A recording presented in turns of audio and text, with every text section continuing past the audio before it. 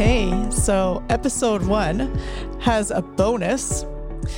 We get to hear a bit of a whimsical story for the origins of flower essences from Roberta Shepherd.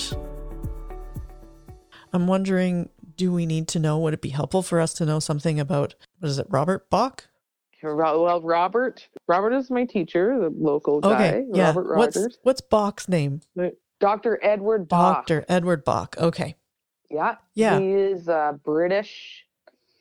This is the word. Now we're talking the 30s here. He was a British medical doctor. Oh, interesting.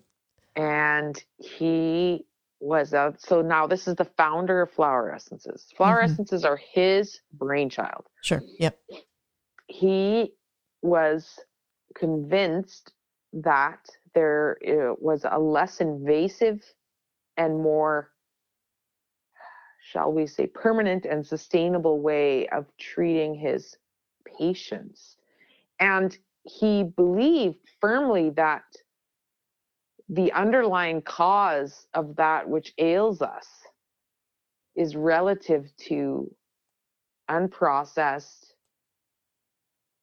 and unresolved emotional material. Okay. And so from that premise, and also factoring in his love of nature and plants. So he lived in the English countryside. He would go into the English countryside and spend time with plants. This is one of my favorite parts of the story, is that he used to, so the first essences that this guy created, he would collect, so he would spend time with plants, specific plants and flowers, through his strong intuitive connection. He's a very intuitive person. We're talking sacred masculine here all the way. Yep. And so he would be really drawn to specific plants and flowers. He would spend time with them and communicate with them.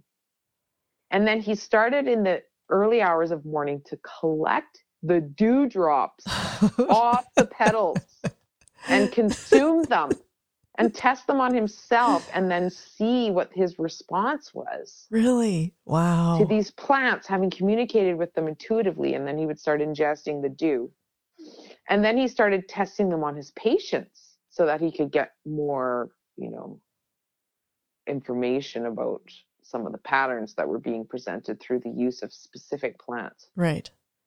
It sounds almost fairy tale-ish. It does. I know. I just love it so much. Like this, he's a really profound guy. If you read some of his stuff and the way he articulates himself, it's really beautiful. Really beautiful guy. Yeah.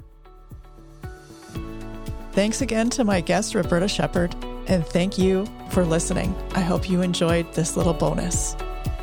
Until next time, stay chill and don't forget to breathe.